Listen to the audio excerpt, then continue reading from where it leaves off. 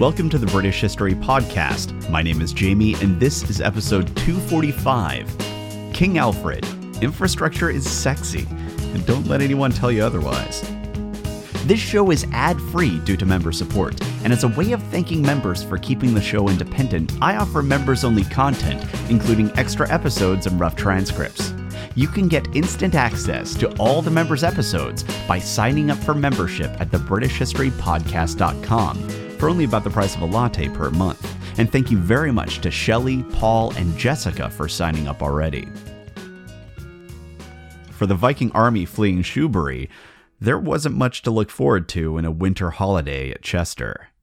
It would be wet, it would be cold, it would be creepy. The old Roman settlement had been abandoned for quite some time, and that probably didn't sit well with the superstitious Danes. And besides being creepy, Chester also promised generally rough living. I mean, sure, it might sit next to farmland and a few small settlements, but this wasn't the civitas that it had once been.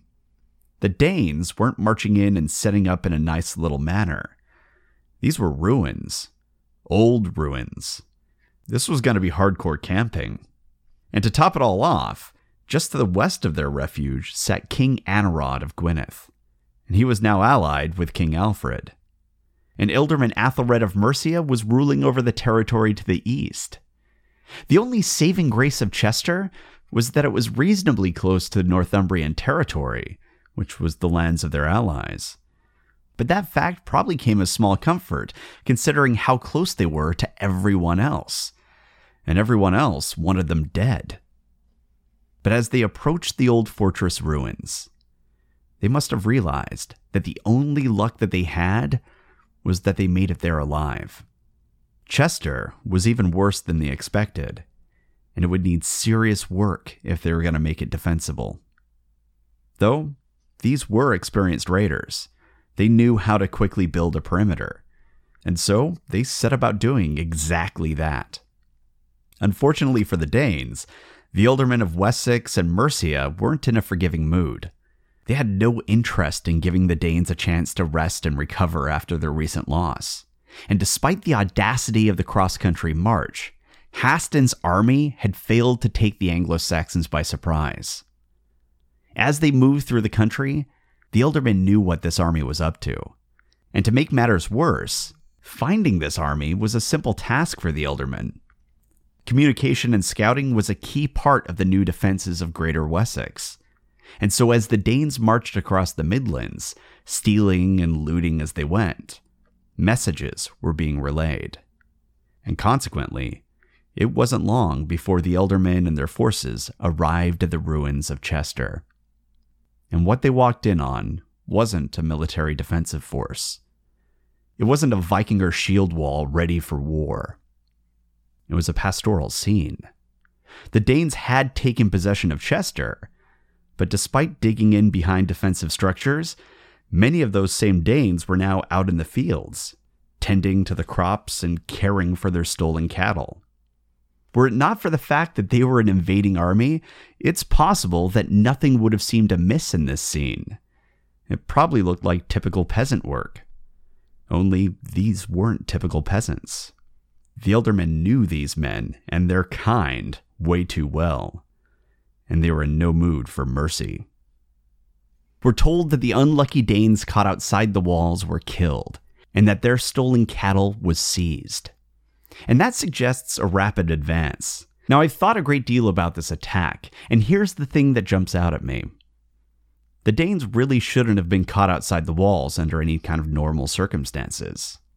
And granted, they might have been a fair distance away from the ramparts. After all, they were herding grazing cattle.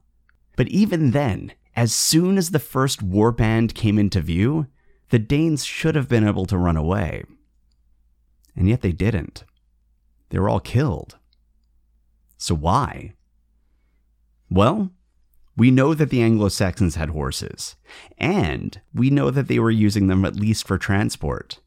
We also know that in his youth, Alfred led a cavalry force which he used to harry the army of Halfdan.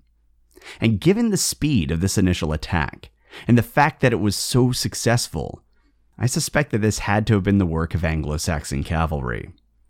And considering how expensive horses were, this cavalry may well have been the personal warband or war bands of the ealdormen who were advancing on Chester.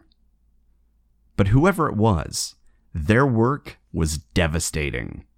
All the cattle was seized, and the Danes that were tending them were slaughtered. The Northmen, once again, had underestimated the speed of the Anglo-Saxon response, and were now trapped behind their walls. Only this time, the scale of the Danish defenses were far greater. The ruins of Chester made it pretty much impossible for the ealdormen to effectively create a curtain around the encampment. Holes in the siege were inevitable. There was simply too much ground to cover, and that meant that should they want to, the Danes could sneak out and gain supplies, or perhaps even send word to their allies in neighboring kingdoms, like Northumbria. The ealdormen had to find a way to prevent the Danes from gaining supplies. If they could do that, then they might be able to force the Danes to leave their walls and fight them, just like they had done at Buddington. So, it was decided.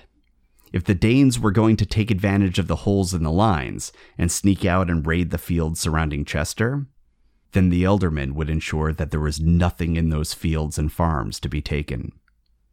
Entire crops were seized or burned by the Anglo-Saxons all throughout the region. This was scorched earth. This was Wareham all over again, only this time it wasn't the Danes who were wielding famine like a weapon. It was the Anglo-Saxons. Now the raiders could sneak out of their walls all they wanted, because all they would find in their foraging parties was devastation. These ealdormen served Alfred, but they weren't Alfred.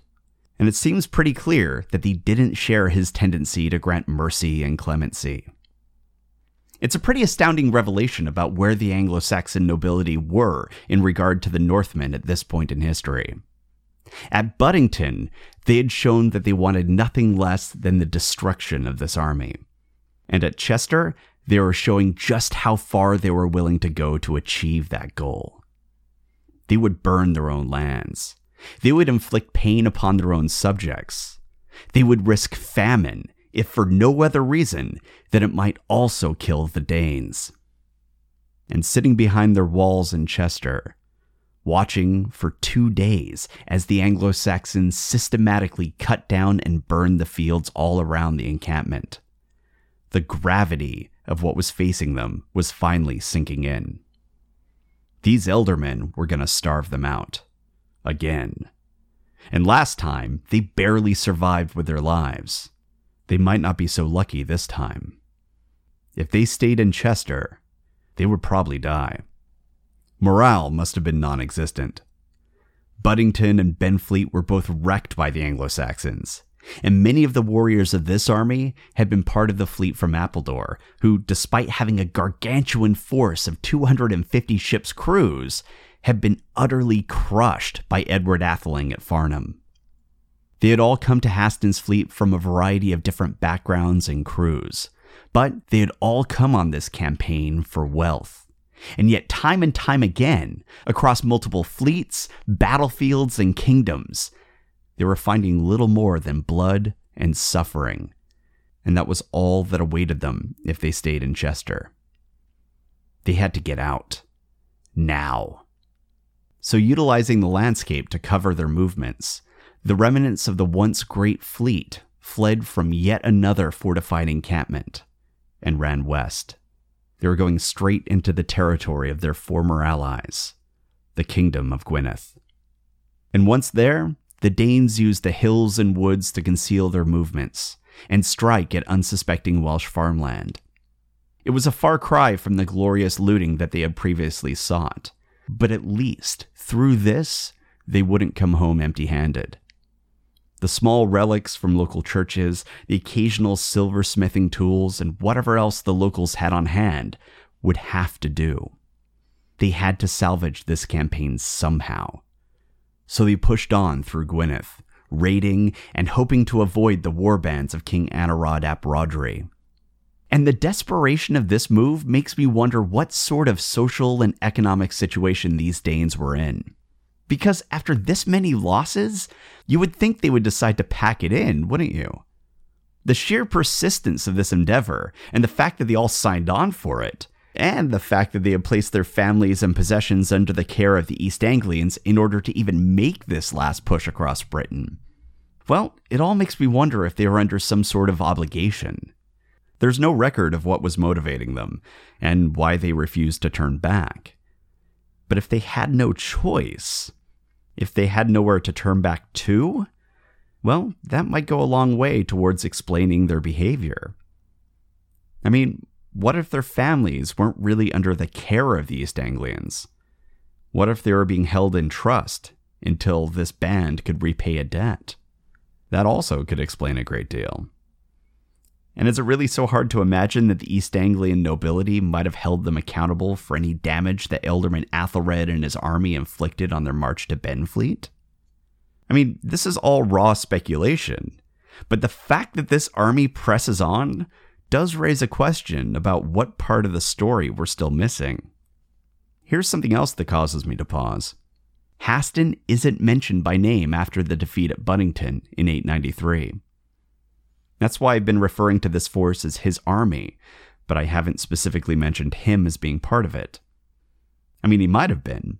The scribes seem to be rather capricious about who they include in their tiny little entries. But since he wasn't mentioned specifically, we can't be sure that he was with this force. Maybe he stayed behind. Maybe he was killed. Personally, I think he was there, but we may never know. Now, meanwhile, as this was all going on, to the south, Alfred and his army were still besieging the Danes at Devon, and his fleet were still blockading that same group of Danes. These things take time, and that fact was becoming painfully obvious. Rather than enjoying the rapid successes his ealdormen were, Alfred was still stuck outside of the Danish encampment, waiting. You know, when I imagine the excitement of siege warfare, I imagine a DMV. No one's happy, no one wants to be there, but no one's leaving either. You're all locked together in an endless waiting game, just hoping for something good to happen. But it won't, because you're at the DMV. That's how I imagine a siege like this would be. It sucked for everyone involved. And this was before Flappy Bird. Also, consider the living situation that everyone was in. You had a ton of people living in close proximity for month after month. And people are filthy creatures. If you disagree with me, tell me this. Can you say with confidence that you have always washed your hands after using the loo? Really? Are you telling me that there isn't just one time where you were really sick, or half asleep, or just too drunk to remember? Yeah, that's what I thought. People are gross. And these are people who are living hard lives, lacked a modern understanding of bacteria, and, despite the boredom of the siege, were also under a lot of stress. Their camps would have been filthy. And the point here is that if you decided to engage in siege warfare, you had to accept the risk that you might literally shit yourself to death. And that's even if you're healthy, which Alfred wasn't. The longer this went on, the greater the concern the court likely had for Alfred's butt. Siege warfare sucks. And actually, the West Saxons had the better position. The Northumbrian East Anglian army was locked up tight. They couldn't get out, and they were stuck with whatever supplies they had on hand. Maybe foraging parties could slip through the lines. Maybe. But in general, they were bottled up. At least Alfred's men could take a stroll before relieving themselves. The invading army didn't have that luxury. They were living in it. So human excrement, rotting offal from any animals they butchered to keep the men fed, the corpses of any of their fallen comrades, and just general grime would have all mixed together to create an environment that probably smelled a bit like that barrel that King Charles the Bald was stuffed into. Remember that? So gross. But, despite the filth, the siege went on and on. And finally, in the spring of 894, after nearly a year of this misery, the invading army decided to pack it in. And for good reason. The gods were turning against them. The Appledore Danes were defeated. Haston's fleet had been defeated. The siege of Exeter had failed. And now they were the last holdout of this once multi-pronged army. And all of Wessex, rather than being stretched thin with too many fronts to handle, was able to focus all of their forces upon them. It was time to go home. And for his part, Alfred was all too happy to have them leave. So the blockade was lifted, and the Northumbrian East Anglian forces boarded their ships and set sail, leaving behind an encampment that probably could only be cleansed with fire. But at long last, they could return home. There was just one small problem. Not everyone wanted to go home. According to Athelweird, King Sigefirth of Northumbria in particular wasn't pleased with the idea of suffering through a long siege, only to return home empty-handed. He came for riches and conquest, and he wanted it. So, as the fleet passed the rich southern coast of Wessex, he came to a decision. Alfred's guard was down, and now was the perfect time to launch an attack. So he brought the fleet ashore in Sussex, near Chichester, perhaps even using the natural harbor that the area provides. And he and his warriors rushed towards the settlement. It was a good idea. Due to the speed in which the Northumbrian fleet could move, Alfred and his army were probably still many miles from there. Chichester was exposed and ripe for plunder. Only it really wasn't. Chichester still had its own burr, and half of the local forces were still present in the region. After all, they were on leave. Apparently no one told King Sigefirth of Alfred's military reforms, and so he was probably expecting the old ways, where warriors were professional, small in number, and probably mostly with the king's army while he was out on campaign. But instead, here was an entire reserve force who might look like peasants and who might be working regular peasant lives, but were actually trained soldiers who were ready to fight should the situation call for it. And it was certainly called for. The armed response by the people of Chichester was quick and overwhelming. We're told that many hundreds of Northumbrian East Anglian warriors were cut down, and that the local forces even captured some of Sigefirth's ships as the fleet hastily retreated. Mighty King Sigefirth had been bested by peasants. The gods were truly turning against them. And for some of the crews, they had seen enough ill fortune and death, and they left the Danish fleet. But the rest stayed together, and they set course for Mersey. At about the same time as all of this, the remnants of Haston's fleet, satisfied by their looting on the outskirts of Gwynedd, decided that they shouldn't press their luck any farther, and so they began their march back to East Anglia. But they weren't stupid. Every time that they ventured into Mercia, things went incredibly badly for them. So rather than taking a direct route, the bedraggled forces marched up into Northumbria, which was friendly territory. And then they went east across the kingdom, until finally they can move south into East Anglia. It wasn't an ideal route. It would have taken quite a long time, and it also would have taken them through the fens. But dealing with swampland was far better than dealing with the likes of Athelhelm, Athelnoth, and Athelred. So after a long scenic route, at long last, the remnants of Haston's fleet reached the Vikinger encampment at Mersey. And while their campaign had been pretty much a disaster, they quickly discovered that the rest of the raiding bands had returned from their campaigns empty-handed, and with a list of fallen companions.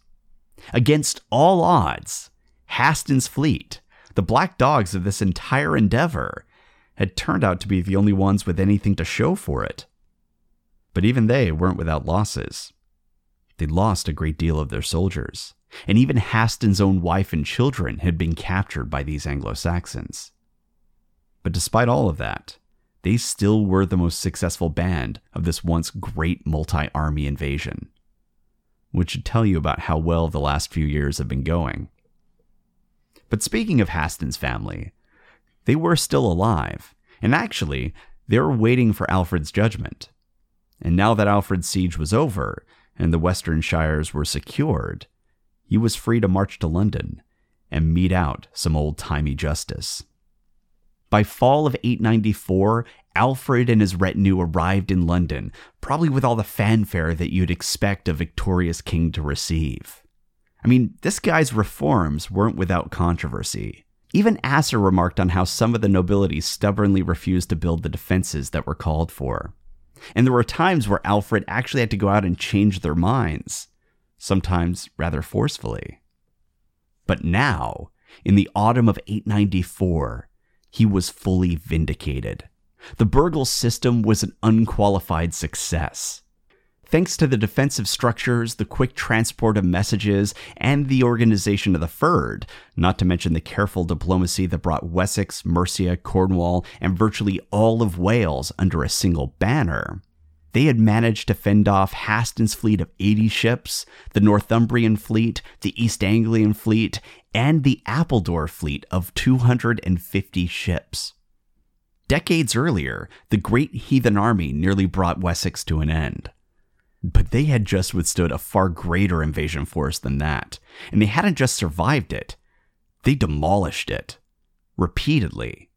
Even when the Danes tried underhanded tactics, like double crosses, oath-breaking, and sneak attacks. Even then, the Anglo-Saxons stood victorious at the end. Alfred was about as triumphant as he could have possibly dreamed, and now he was riding into London to pass judgment upon Haston's family.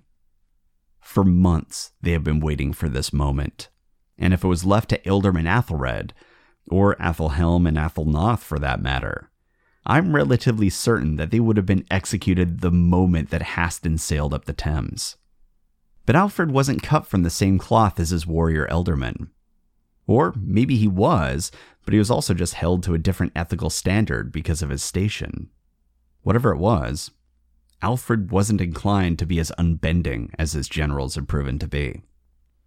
Haston had committed sins against Alfred and his kingdom, but Alfred was determined to rule in a Christ-like fashion, and so he wasn't going to punish the sons for the sins of the father, nor was he going to punish their mother. Instead, he ordered that they be immediately returned to Haston. Now, a fair amount of ink has been spilled over this event and what it means. Was Alfred influenced by the bond of godfather to godson, as the scribes indicate? Was Alfred seeking to provide an example of how charity and obligation are to be carried out? Was he simply behaving according to cultural expectations? Was he naive? Or was he just really nice? We don't know what was in his mind. The scribes tell us that he was influenced by the fact that he and Athelred stood as godfathers over the boys. And that's the only word that we get on the matter. But unfortunately, they aren't overly reliable, so we don't know for sure. Furthermore, we don't know how Haston responded to this act. There is no account of what happened with Haston, the sons, or the wife after Alfred offered clemency. But in the autumn of 894, Alfred must have been feeling pretty good about himself. Things were looking up. Then, in early winter, scouts rushed into court and informed Alfred that the Vikinger camp at Mercia had entirely emptied out. And not just the warriors, even the women and children had boarded the ships. But rather than leaving for their homelands, they had sailed up the Thames, turned up the River Lee, and were now sitting behind a fortified encampment at Hertford. So a massive fortified camp of Danes were now sitting just 23 miles north of London. I guess the demonstration of charity didn't work. And while the scribes don't detail Alfred's reaction, I have to imagine it was pretty close to, "Are you f***ing kidding me?" If you have any questions, comments, or concerns, you can reach me at thebritishhistorypodcast@gmail.com. You can also join us on Twitter. We're at British Podcast. And you can find links to all our other communities by going to the upper right-hand corner of the British britishhistorypodcast.com. Thanks for listening.